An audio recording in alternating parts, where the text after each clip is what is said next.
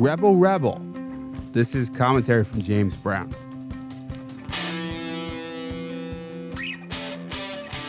In August, former President Donald Trump and former New York City Mayor Rudy Giuliani joined a long list of people immortalized in mugshots, and they were glorious. The expressions were fascinating and reminded me of one of my favorite mugshots, David Bowie's. Bowie's arrest happened in my hometown of Rochester, New York.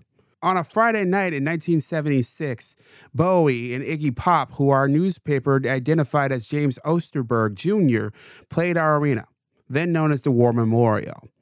Pop and Bowie and several members of Bowie's entourage were arrested in a hotel after the concert and charged with marijuana possession. Reports say they had about a half pound of pot. Back then, that was a low-level felony. Bowie bailed everybody out. He drove to Springfield for his next show that night. Word spread of Bowie's arrest and his arraignment a few days later.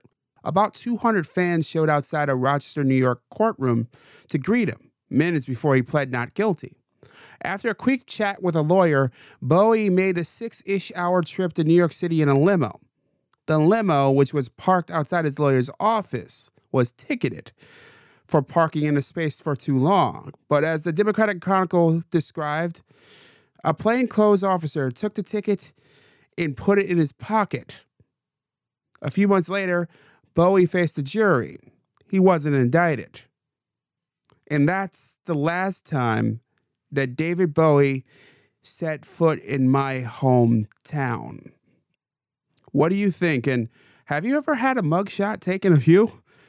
Leaving a comment at jamesbrowntv.substack.com, email me at jamesbrowntv@gmail.com, or leave me a message at 585-484-0339. And if you like what I'm doing, share it with a friend. On that note, I'm James Brown, and as always, be well.